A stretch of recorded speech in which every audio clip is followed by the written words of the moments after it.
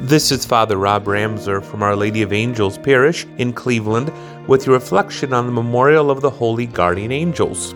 God is not aloof, sitting on a big throne light years away, but He is intimate, involved in our daily lives. And one of the reasons and ways we can see that is that God gave each of us a guardian angel to protect us, to help us stay on the straight and narrow. We may think, oh, that's what the church used to teach. No, it still believes it. Remember that beautiful prayer many of us learned as a child? Angel of God, my guardian dear, to whom God's love commits me here, ever this day be at my side, to light, to guard, to rule, to guide. Well, no matter how old we get, the angel's still with us.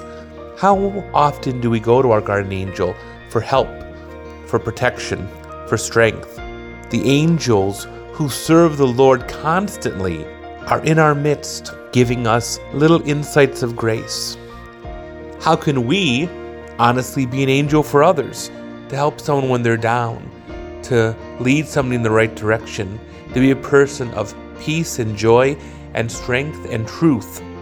I know it's difficult to stand up for the truth in this day and age. Everyone is screaming about their own truth or saying that there is no such thing as object truth. There is, and the angels help us know Him, help us know Christ. So my dear friends, may our guardian angels continue to watch and guide us, as the prayer says, leading us closer to Christ and helping us shine the light of Christ forth in us, in the gifts we've been given, until one day, God willing, we all join the angels and saints around the throne of the Trinity, praising God for all eternity.